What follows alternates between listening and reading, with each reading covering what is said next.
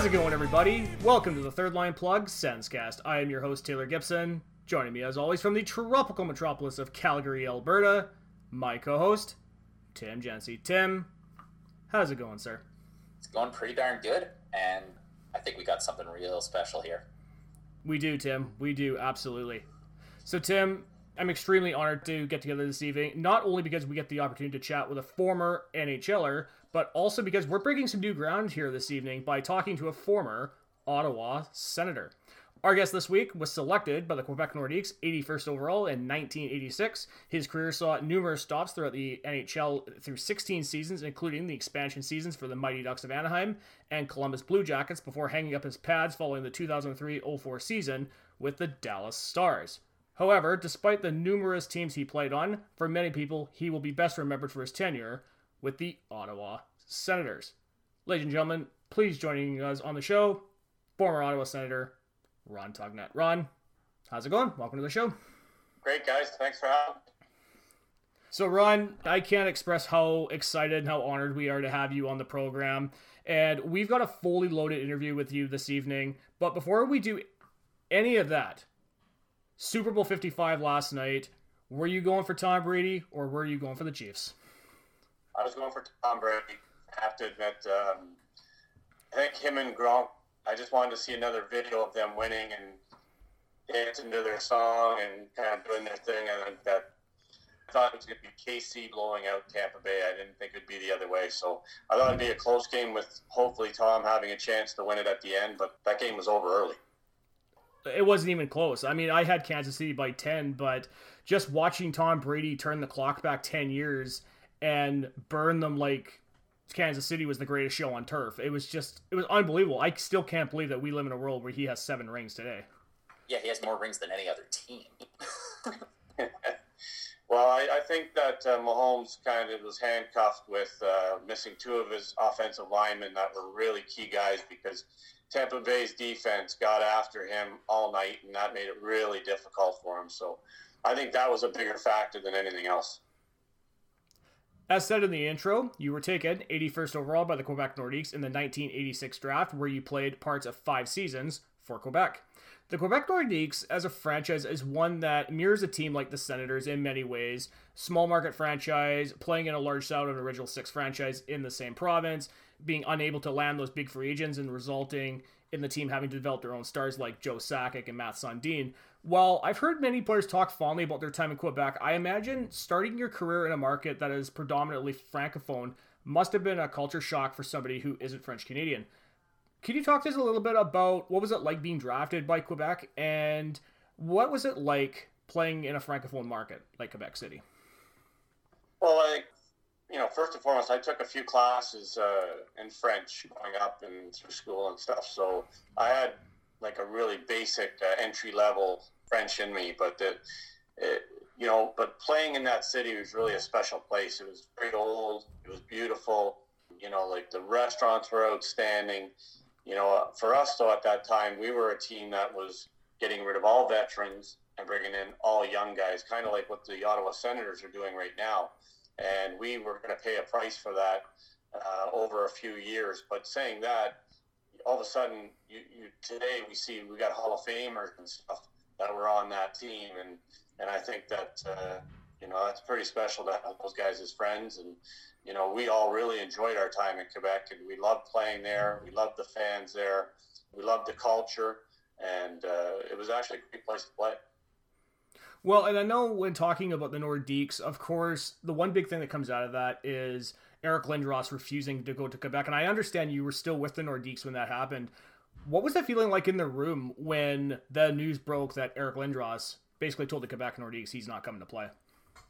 Yeah, I think first we all really wanted him to be there because we knew he was a special player and what he could do to our team to help our team. But, when I sit back afterwards and understand the logistics and how things work, if Eric Lindros was to sign with the Quebec Nordiques, they would own his rights till he was 31 years old back then.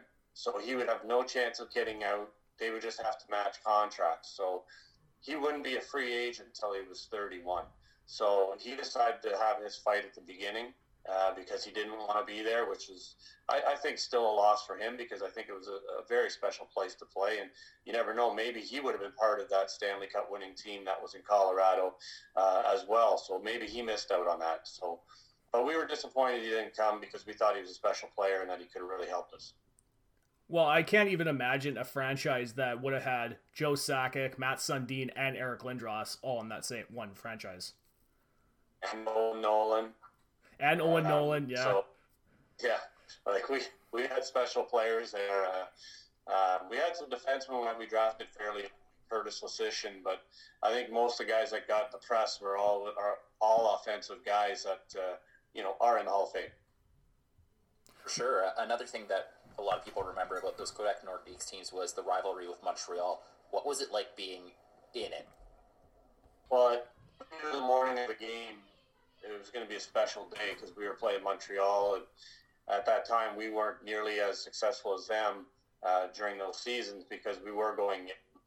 But I got a little bit of a taste when we had the veteran guys there, and it was very, very physical, nasty hockey, and we knew that morning that we were in for something special that night, that anything could happen.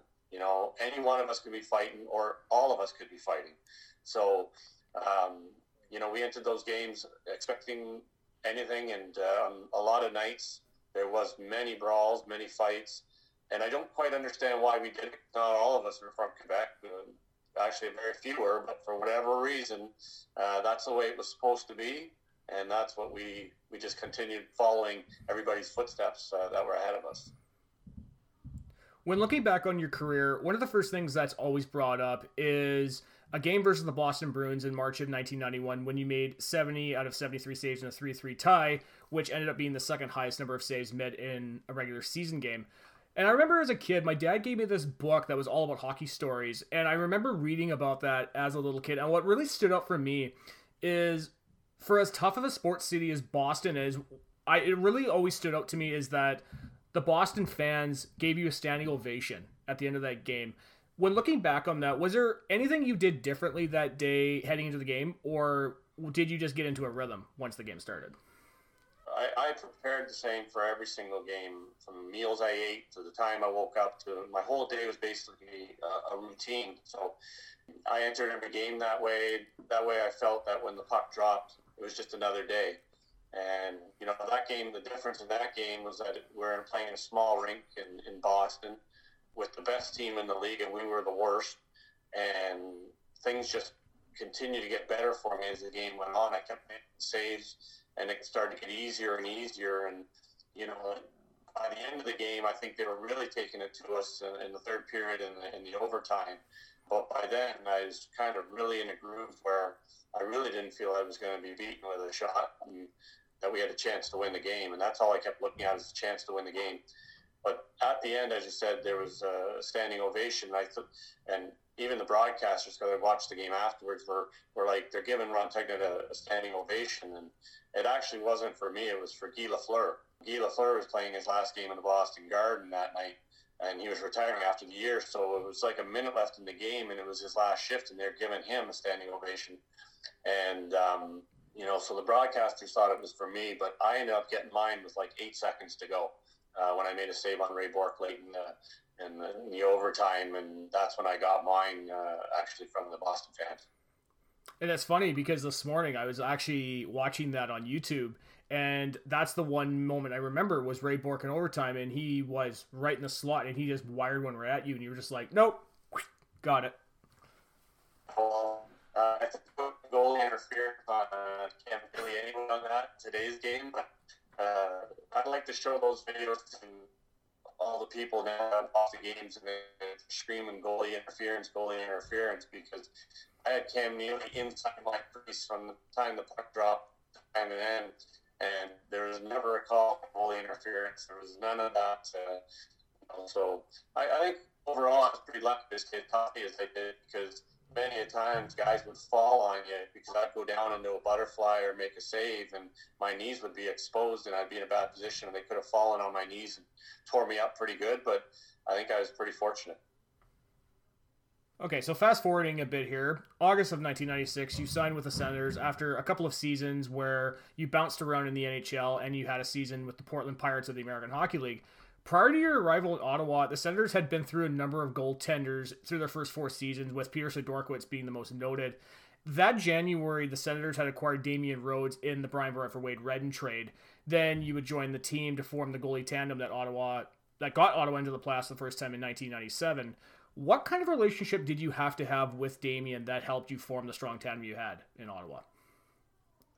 For me, normally, my goalie partners, we always worked as a team. So it was no different with Damian. I think that when I came to Ottawa, right from the beginning, I was told that I was the backup and, Damian was the starter. And my job was to be ready when it called upon. And I played that full year in the minors, so I kind of expected that's the way it should be. But on the other hand, there's a side of me that says, I got to compete for ice, and I want to try to compete against Damian as well to see how much ice I can get. And, the better I play, it's going to force him to play better. And at the end of the day, that's good for the team. So if you have two goalies that the team feels confident in, and they're both playing well, and they're both pushing each other, then that just does nothing but benefit the team. And I think that was a big part of our success that year, is that on most nights, Damian and I would give our team a good start. We'd give them a good game. But in return, we played very defensive hockey in Ottawa with Jacques Martin, and on most nights, so we benefited from that as well. So the 96-97 season is one that, in the history of the Ottawa Senators, is still looked back very fondly on, with the franchise making the playoffs for the first time despite the losing record. Ottawa made the playoffs as the 7th seed in the East. First round opponent is the Buffalo Sabres, or should I say, in the first round opponent was Dominik Hasek. With no disrespect to guys like Martin Brodeur or Patrick Waugh, Dom, without question, is the greatest goalie I've ever seen. He is somebody who, no pun intended, was just next level dominant, as evident by the fact that the next year he won the Hart Trophy, the Vezina, and an Olympic gold medal. Heading into that playoff series, what was going through your mind knowing you would have to face off against Hasek? Well, I just knew that, to give my team a chance, I couldn't give up any weak goals at all. That would be a killer.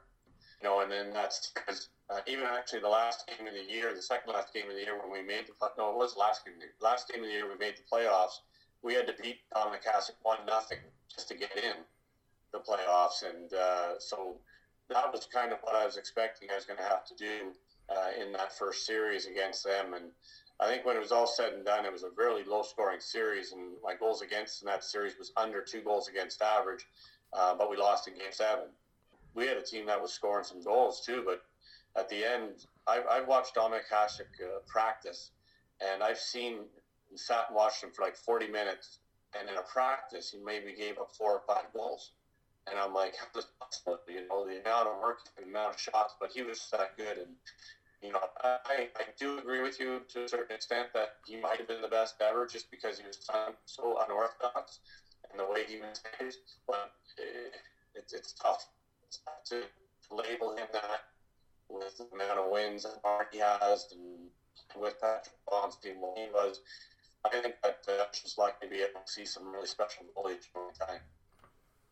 Yeah, well, I know during the COVID lockdown, Sportsnet was playing some of those old classic games from the 90s, and I remember one of them was, I believe, Game 6 of the 99 finals, where Buffalo played Dallas, and I was watching that thinking, like, okay, there's no way Buffalo must have been this good. The only reason they ever went as far as it is because of Hasek. Because if you look at that team, they were definitely a hardworking team, but without Hasek, I don't really know where they would have gone, to be perfectly honest. He was the reason, and he was also the reason why they beat Canada in the Olympics that one year too, where he just by himself single-handedly, they got to the shootout and there wasn't a chance Canada was going to win in that. Mm-hmm. Well, I know one of the delivery drivers that I deal with at work is originally from the Czech Republic, and whenever I've asked about Hasek, he looks at me and goes, he's next level famous in the Czech Republic just for that 98 Olympics. He could run for president there probably. Sticking with the 97 first round series versus Buffalo, a moment that still sticks with fans in regards to the Senators' playoff heartbreaks. Game 7, Derek Plant, and that's a goal that honestly I've watched countless times over the years, and honestly it looked like you beat him clean, but the puck took a funny bounce and went in. So talk to us a little bit about what really happened on that play, and can you set the record straight whether the puck went through your glove? Oh, he was coming down his offside, and he cut to the middle, and he wound up and shot it. I got a late look at it because it went through my defenseman's legs, so I didn't catch it early. And but I got the glove up where I thought I made the save. But the best way to explain it is that the glove I had for the entire season, and usually we'll go through we go through 2 or 3, gloves a year. But I couldn't get a glove that really felt special in my hand. So I was only using that glove for games only from the halfway point of the season on. Never practiced with it. It was just for games. But the glove was really getting beaten down. We'd stitched it in certain areas and stuff to keep it alive because I just couldn't find anything I felt good with it on my hand. So, but he cut outside, inside, let the shot go. And the way to explain it is that, in baseball you get like that ice cream cone catch where the ball's sticking out the top and your glove's closed. That was at the end of my glove. So the back of the mitt had kind of pushed in a little bit. It was in my glove, but when my wrist snapped back because of the velocity of the shot, my wrist snapped back, puck released out and slid back in. So the glove itself broke down, but the puck didn't go through the meshing of the glove at all. Does that make sense? Absolutely. And I know, like I said, I've watched that so many times, and I'm watching it going like, I don't know what happened there. I don't know if it hit the glove. I don't know if it went right through it. So the fact that when you agreed to come on, that was one of the first things I wanted to ask was like, okay, what really happened on that play? Yeah. Another quick hockey question here. Going into your tenure with Pittsburgh, just obviously another penchant for long games. The 5 overtime game. Once you get playing for over 2 games, how does that feel in the net? Well, it's exhausting. You're dehydrating. Don't forget it's late in the year too, so it's warm outside in Pennsylvania at the time. So if it's warm outside, it's warmer inside, and with all those people in the stands. So basically, everything I wore was soaking wet for most of the night. Trying to put things on hair dryers, keep the gloves dry and stuff to get through the game. But, I was a small guy to begin with. And, I was probably 160 pounds before the game started, and I finished at 148. So I lost 12 pounds in one night. And by the end of it, as soon as the game was over and we had lost, I got to the room and I got my equipment off. I just wanted to go home and just go to bed. I didn't want to do anything else, but the body really seized up on me. And, I really felt I wasn't I wasn't feeling strong enough for the next game, which was a couple nights later. My body still felt weak, and I didn't feel good. But, it was a special day, though. I would never give that up, even though we lost. I would have loved to have won. And I think that was the difference of the series, that game. Whoever won that game was going to win the series. And obviously I would have loved to win that game, but I wouldn't give it back because it was really a test of, everyone said I was too small to be in the NHL, and here I was playing, 7.5 periods or 8.5, whatever it was, playing from 7 at night till 2:30 in the morning, and I was too small. I wasn't strong enough to play. So for me to do that, it was kind of like I proved some people wrong. Mm-hmm. Did you get a chance to watch the game between Columbus and Tampa Bay where that record was almost upset, and did it bring you flashbacks? Oh yeah, I was watching it because part of you says, oh, I want to see these guys pass it, but the other part says, yeah, but I still like those times where we're watching the game, we're going to overtime, and all of a sudden it's the second one, the third one. First thing they go is back in, and they bring it up. So it's always nice to be able to hear, it's many years later, just to hear your name and hear the teams and hear that you were a part of something special. And I had a lot of friends on the Philly team too, and I talked to Boucher afterwards, who was the other goalie, and he goes, I don't know how much more time I had left. And I said, I was at the end of the line. I didn't know which end I was supposed to go to before every period. I'd come to the door and I'm like, which end am I supposed to go to? So the mind was working on us. Everything was just,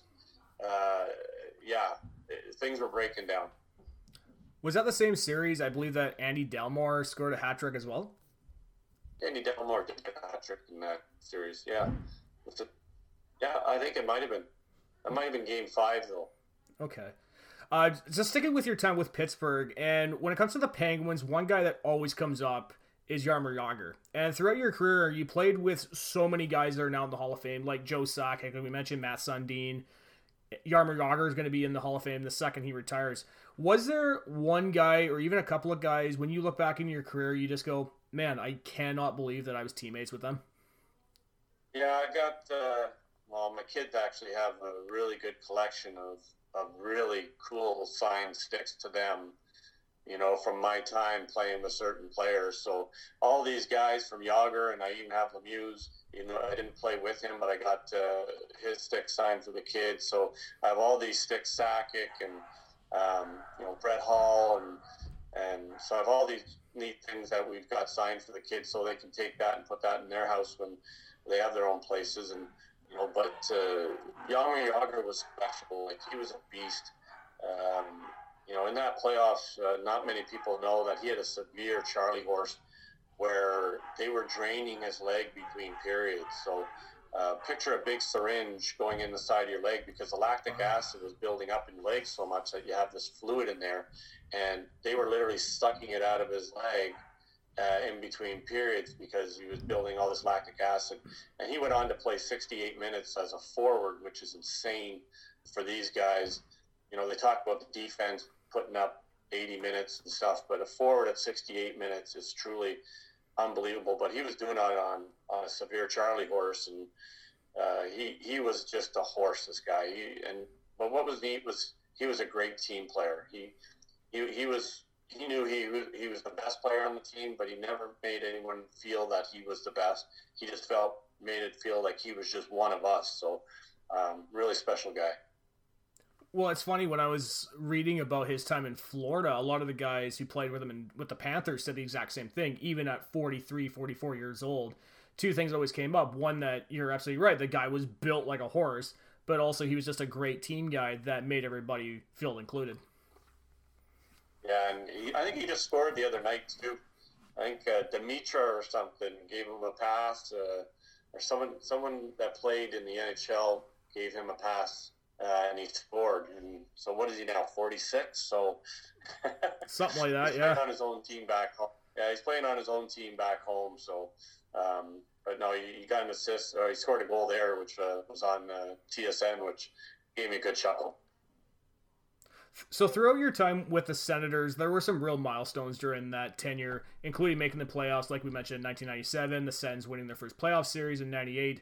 For yourself, I imagine being named your first All-Star game in 1999, replacing Curtis Joseph, must have been a huge milestone. And not only the 99 All-Star game will be best remembered as Wayne Gretzky's final All-Star game he ever played in. So in saying that, I got to ask, what was that like to play with Wayne in his final All-Star game? Yeah, I was during that year, like, I was flirting with the Hasek number for goals against. So when it came to that All-Star game, I was really hoping that I would get voted in or selected to go to it. And I was a little disappointed that I didn't, but I understood that it's pretty hard to, the three goalies would have been, I would have had to either beat Belfour, Brodeur, and Joseph, to get in. So I said, yeah, that's okay. I guess the fans would have preferred to see those guys than me there. So I accepted that. But then when Cujo got hurt and I got the call, I was pretty excited. And the problem is we had a huge snowstorm, and I couldn't get there for all the events, which was disappointing. So the team picture I couldn't get there for, and all the fun stuff beforehand I missed out on. But at least I was there for the skills competition in the game. And, of course, being in that room with Wayne and other tremendous stars. And Wayne ran the dressing room, because to Wayne it was still a big event that we had to, it was fun, but it had to be organized, it had to be done right, and he wanted to make sure that the fans were happy with the product, and he was all about, guys, make sure we do this right, and he was on top of things like that because he knew it was important that the fans got the best of what we could give them. So, but the biggest thing and the most amazing thing for me that whole event was when it was all said and done, and I've told people this a few times, and it's just baffles me that I got to watch it. I was sitting in my stall, and after the game ended, Gretzky and Ray Bourque walked to the middle room, exchanged jerseys, and went back and sat down. Being in that room with Wayne and Ross took what we could give them. So, but in the room just looking, going, you guys just see the biggest thing and the most amazing a few times, and it's just Gretzky and Ray Bourque exchanged jerseys and went back and sat in each other's jerseys and went and sat down without saying a word clear. But for us to just sit there and watch it, like it's like the room went just quiet and everyone just stopped and looked and watched him do it, and everyone just kind of went, "Wow, I can't believe you saw that." Yeah, it's kind of like and he won the MVP. Yeah, exactly. Well, it's funny when you say that about Gretzky in his last All-Star game, because I was watching something about Michael Jordan in his last All-Star game back in 2003, I believe, 2002. I think same thing. It was just like guys were looking at it like, I cannot believe that I'm in the same room as Jordan, but the fact is that he just took control of that room, saying, no, if we're going to do this, we're doing this right. Yeah, and what's really impressive is that, for all of us, we're sitting there going, why is he retiring? Like, he's still one of the best guys out here, but for him, he just felt that if he can't play to his standard, it was no longer time to play, and he felt that he wasn't playing to his standard, and, I think that he decided enough was enough. For many hockey fans in the 1990s, one thing that was always a big topic of discussion was the NHL's expansion efforts into untraditional hockey markets like Florida and Nashville. That was later brought up when the Vegas Golden Knights joined the NHL a few years ago. Outside of your tenure in Ottawa and Quebec, you are most known to be a really solid expansion goalie, as you were taken by Anaheim in 1993, then signing with the Blue Jackets in 2000. And I believe with the Blue Jackets, you held the record for most wins by an expansion goalie up until Marc-Andre Fleury broke it a few years ago. What kind of a mindset did you have to have in order to play on an expansion team, and what was that like to play in an untraditional hockey market like Anaheim and Columbus? It was, first and foremost, it was really easy to play in these markets because there wasn't high expectations, and they knew that there was going to be some growing pains, and that the players that they were getting were more or less cast-offs. So the expectations weren't that high, but on the other hand, there was still a buzz of excitement that they were getting something new that they'd wanted for some time, and they were going to get to see all these other great players come in and play against their team and not have to travel distances to go watch them. So expansion years, both first years were the easiest years, and they were actually our most competitive of the first 3 or 4 years. I think Anaheim, we had a chance to make the playoffs, and they ended up trading me in the first year because what we had is fighters and goalies. And so they traded away a couple tough guys, and they traded away me because they had a chance to make the playoffs in their first year. Columbus was the same. We were in it for most of the time, and I think the last month we kind of fell off and just couldn't keep the pace. But our numbers were pretty good. We put up 70, 80 points or something in our first year. So the following year, the honeymoon was over, and that's when the losing starts. And but I'm one of those guys that's very lucky because of expansion. It maybe kept me in the league. It kept me playing, kept me going. And a neat thing for me, which might be difficult for someone to beat, is I'm the only goalie that's got the first win for 2 franchises.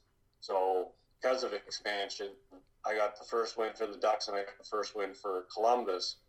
And, the only way that could happen again now is if maybe Marc-Andre Fleury goes to an expansion team, Seattle, and, gets the first win there. Now he's got 2, but I don't know how many more expansion teams are coming, but it's kind of a neat thing to say that I own the first wins for 2 franchises.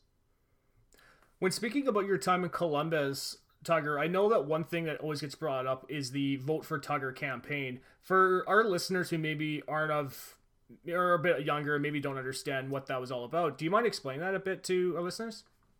The first year in Columbus, it was the year of the election, and they decided to do a mock election candidate, and they chose me to be that guy to be a president of the United States. So Vote Tugnut, which was completely illegal because I was under the age of 35 and I was Canadian. So it was a complete mock, election. But I was wearing my equipment in Farm Fields. I was wearing my equipment in big parks and holding babies and patting cows and, walking down the streets, all with my goalie equipment on. And it was just a way for them to get the fans going in Columbus with the new buzz and the new team. So I was doing all these photo shoots and all these things with my equipment on.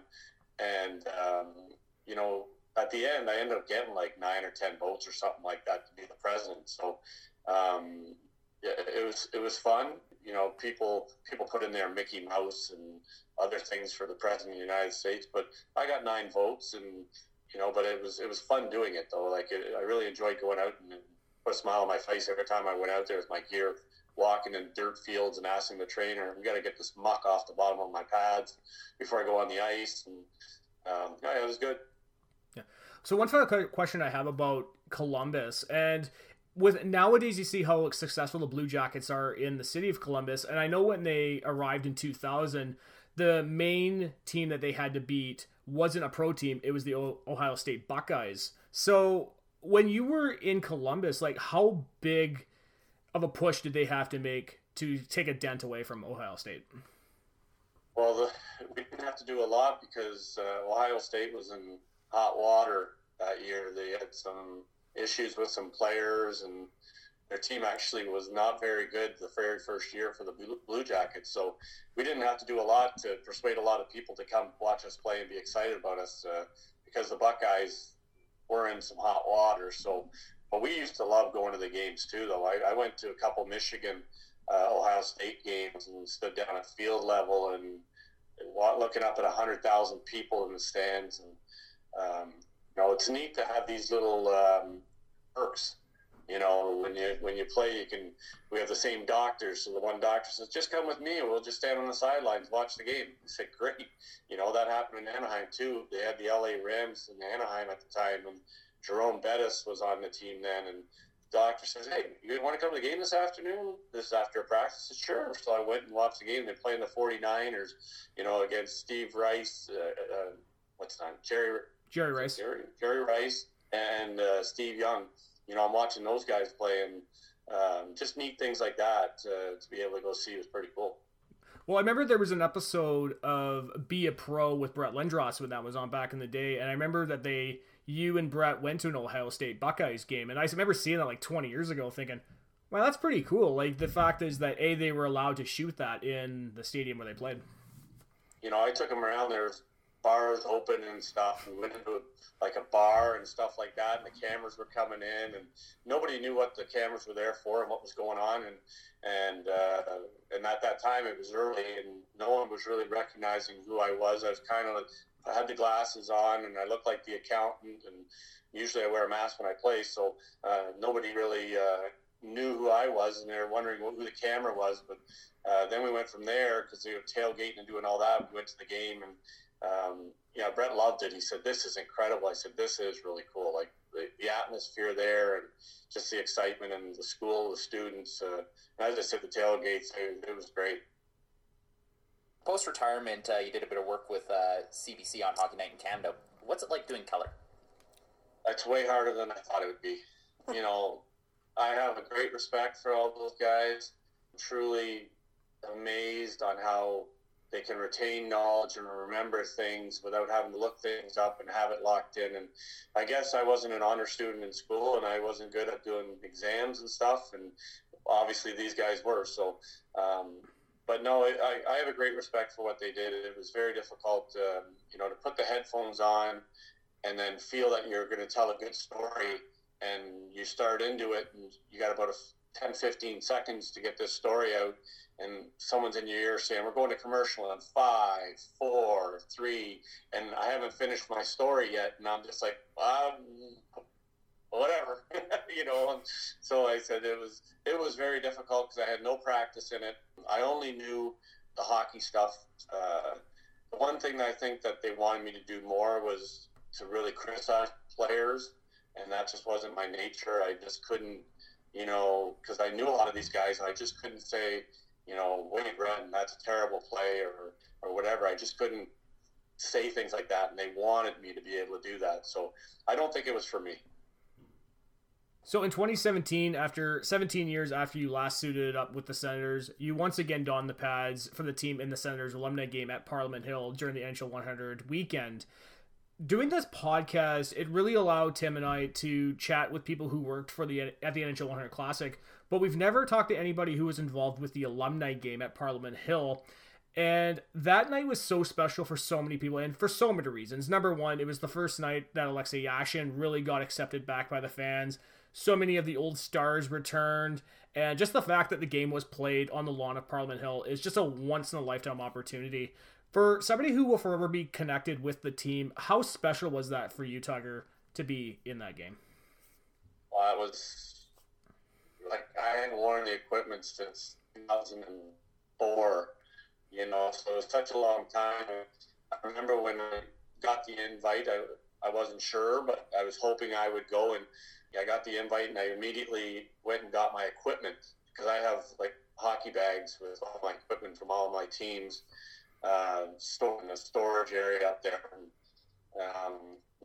My wife made me keep all these things, and now it just takes up space and takes up like lots of dust on them. But I pulled the old bag off and dusted it off, and I opened it up, and I said, I got to wear this. This is the gear I wore in 1999, and I have a mask, I have everything from top to bottom. I said, I'm going to have to wear this in that game. And my son, my oldest son, who's a bully, he's like, you can't wear that. He goes, you're going to get killed. He said, you cannot wear that. You're going to get hurt for sure. That stuff's terrible. And I said, well, it was stopping Al McGinnis back in the day. It's got to be able to stop the old alumni guys, So I put it all on, and the pads were really short, and chest and arm didn't have a lot of protection in them. And we went and did the game, and what I really liked about this is it was just strictly an all alumni game. So it wasn't us against, say, the Leafs or something like that. It was just all alumni, and they did a great job, as you say, bringing everybody over, whether they're in Russia, Czechoslovakia, Sweden. They had all the guys, and they really made an effort to accommodate the fans with their favorite players. And a lot of those guys, a lot of the favorite players, I was lucky because those were those early years where we first started making the playoffs, and we had a lot of popular players on our team. So I got to see a lot of my teammates, which was really cool. And for my family to come and see that, and my kids to come and see it. It was the last time I put the pads on, and I don't think I can do it again because I could barely walk after that game was over. I couldn't play in the third period, and I was really hurting. And I don't know if I could do it again. It would have to be with Columbus and at their 25 years, but I don't know if my body will hold up by then. Yeah. Well, I know for myself, because I had flown out to Ottawa for that weekend, and I was only in Ottawa a few hours before I went to the alumni game. Just seeing all those old stars like yourself, and Damian Rhodes was there, Yashin, Alfredson, Radek Bonk, and funny about Bonk right here, and I don't know if you can see this, Tugger. I have a signed Radek Bonk right where my fingers. I don't know if you can see that or not, but yeah, Radek signed that for me, and it was awesome. Honestly so cool. It was just like I'm literally sitting there freezing, never experienced a real Canadian winter, thinking I cannot believe that I'm seeing all these guys that I grew up watching on Hockey Night in Canada all those years ago. Yeah, that was cool. And when they made the two teams, it was Alfredson and Phillips that did the draft. And Phillips took all the tougher guys that were his good friends and buddies, and Alfie took all the skilled guys. And I ended up being a Philly team, and I'm like, okay, what were you thinking with drafting here? This is an alumni game. There's going to be... We got all the slow guys. They got all the fast guys. They had everybody. They had Fisher. They had Alfredson. They had Dag. They had Yashin. They had everybody on their team. And so the teams were a little unfair, but it didn't take away from what an amazing event it was that the Ottawa Senators, Eugene Melnyk put on to bring us all in and take care of us all like that was truly a once in a lifetime experience. So do you think you would have been a little less sore if you were on Team Alfredson? Well, because Damian didn't play, I got to play one period with Philly's team and one period with Alfie's team. And the first period, they had more work on me, and I gave up a couple. But that's all I gave up because I went to Alfie's team, and I really didn't get much work. But fine. I was okay with that. So one final question I got to ask, Tugger, and when I look back at your career, you always had the same kind of goalie mask design. And a few years ago, when Mike Condon was with the Ottawa Senators, he actually revived that look for his own goalie mask when he was playing for the Senators. How cool was that to see that on TV, that you're just like, hey, wait a minute, like, I recognize that mask? Yeah, I was. It was some sort of a promotional thing, because I think Anderson had Damien's mask, I think, or somebody's, and so it was something to do. I can't quite remember what it was, but they made him up for an event for something, and then I think they were going to sell the masks or give them to a charity or something to make money towards charity. And Mike Condon he chose mine, and he all of a sudden got on a roll. And he started playing, he started winning, and he won. So he didn't want to take the mask off, but they need to give the mask to the charity or start moving on. But they said, it's going to have to wait, because he was on such a roll, he was on a tear. And I remember talking to him later on, and he's like, I didn't want to give the mask up, but they made me give it up. And he goes, I actually contemplated making another one. And he says, but by then it was already gone, so he moved on. But it was really neat to see someone else wearing it. It is a popular mask, which is nice. I don't think it's anything crazy. It's just a bunch of splashes, and but I thought that was more my personality, just a playful guy that just had fun. Well, I know even when I look back on Damian Rhodes' mask, and that's the one that, outside of Patrick O'Leam's Marvin the Martian mask, for myself, that's the one that I identify with the Sens, given that McDonald's used to have the old promotional masks that were about that big, and I had a couple of those, and I thought it was really cool, because with the Senators, one thing I don't understand why they don't do is that they don't utilize the Peace Tower as much. And I know back in the day they had the Senegoth jersey that had the shoulder patch with the Peace Tower. I've never understood why the Senators don't utilize the Peace Tower look as much as they should, but that's just me, to be perfectly honest. Yeah, and that's out of my department, so they decide what they put on. But I think Damien had the Parliament building right on the forehead of his. He did, yeah. I think that was one of his. Yeah, and it was a nice looking mask. So. Oh, it was one of my favorites for sure. So, Tim, do you have any questions you got for Tugger before we head off into the close? No, I think we covered a ton of awesome ground here. Tugger, again, we can't thank you enough for taking time out of your schedule to join us today. It's been an absolute pleasure and an honor to have you on the program. Now, before we let you go, where can the listeners find you on social media? I am on Twitter, but I don't look at it very often, and that's about all I do. I'm not on Facebook. I like to stay off social media for the most part. Even our email, this is like the house family email for this one.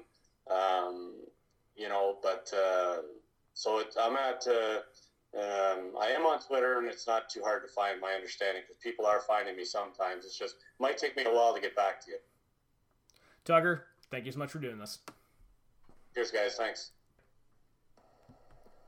Man, Tim, that was an absolute pleasure and an honor to have former Senator Ron Tugnutt on the program. Yeah, and we got a ton of great stories out of him, so it's amazing we got him on, and I'm very happy about it. Well, guys, thank you so much for listening to the Third Line Plug Senscast. I hope you've enjoyed it, because believe me, Tim and I love recording it for you. We're on the National Podcast Network. You can find our page on nationalpodcast.network. We can find our links to iTunes, SoundCloud, and Google Play.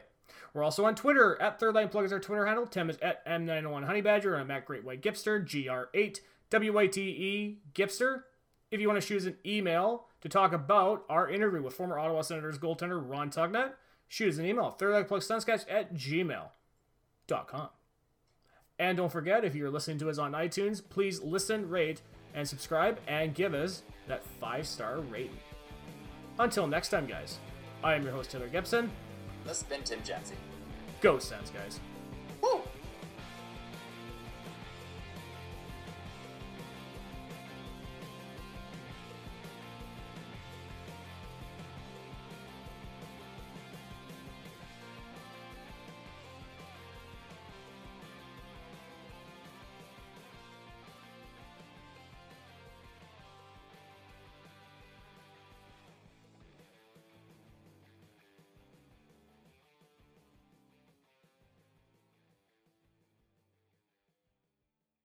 So long, my time here is up. They're going home.